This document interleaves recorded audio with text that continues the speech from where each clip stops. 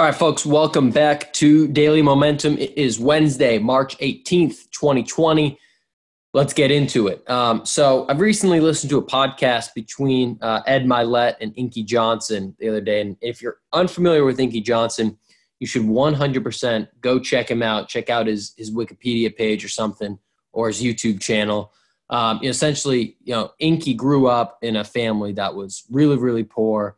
And, poor enough where he and his siblings and his cousins, there's about a dozen of them, and they would all sleep on the floor. And I don't think he ever slept in a bed until he was on his college recruiting trips for football. And football was his way out, right? He had some really positive role models and mentors and coaches that helped guide him through the process as a youngster, stay off the streets, stay out of trouble, and really focus on the game.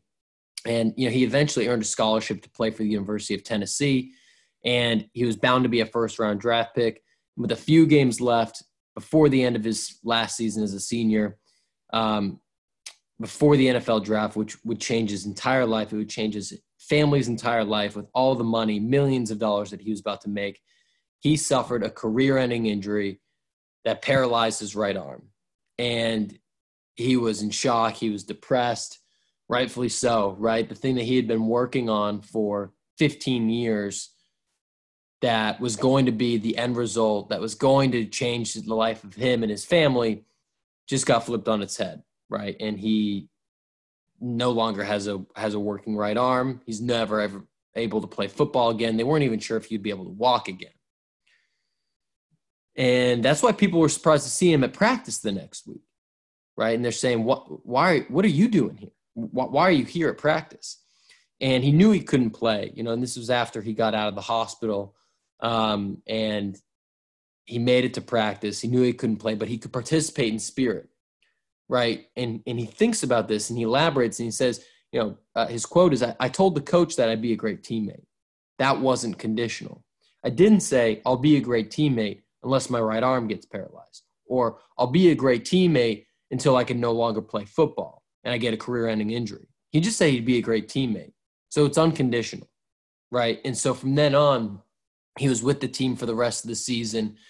He's gone on to be an incredible public speaker and one of the most motivating people that I've ever heard speak, up with the likes of someone, like a Tony Robbins or Eric Thomas that absolutely just breaks the ground that they step on with their words. And my point to you today is, how many things in your life do you give your best unconditionally, right? That it's easy to be a great salesperson, a great girlfriend, a great neighbor, right? Until adversity strikes, right? And adversity is hitting all of us right now, right? And so it's a great time to prioritize who's important, prioritize what's important, and serve them unconditionally, right? That you're not only going to be great at your job when it's easy or when it's convenient, right? Or you're not only going to be a great boyfriend, girlfriend, husband, wife, father, mother, whatever it is, brother, sister, just when it's easy, when it's convenient, right? You do it unconditionally with the people that matter and with the things that matter, right? So when you run into roadblocks today, keep that in mind, right? And a lot of people have, parents or loved ones in their life that, love them unconditionally, right? And that they say, no matter what you do, I'll always be there for you. And they mean that, right? So how can you pass that along to someone else? How can you pass that along to something else that you care about, that regardless of what's going on in the world around you, with the virus, with the stock market, with the this and the that you can focus on unconditionally, doing your job well, treating those around you well, taking care of yourself first well, learning. Keep that in mind when you run into roadblocks today. And what can you take and serve unconditionally? Thanks for listening for today. That's all I've got for you. You can check out more at millennialmomentum.net. Hit me up on social media at Tommy Tahoe on Instagram and Twitter.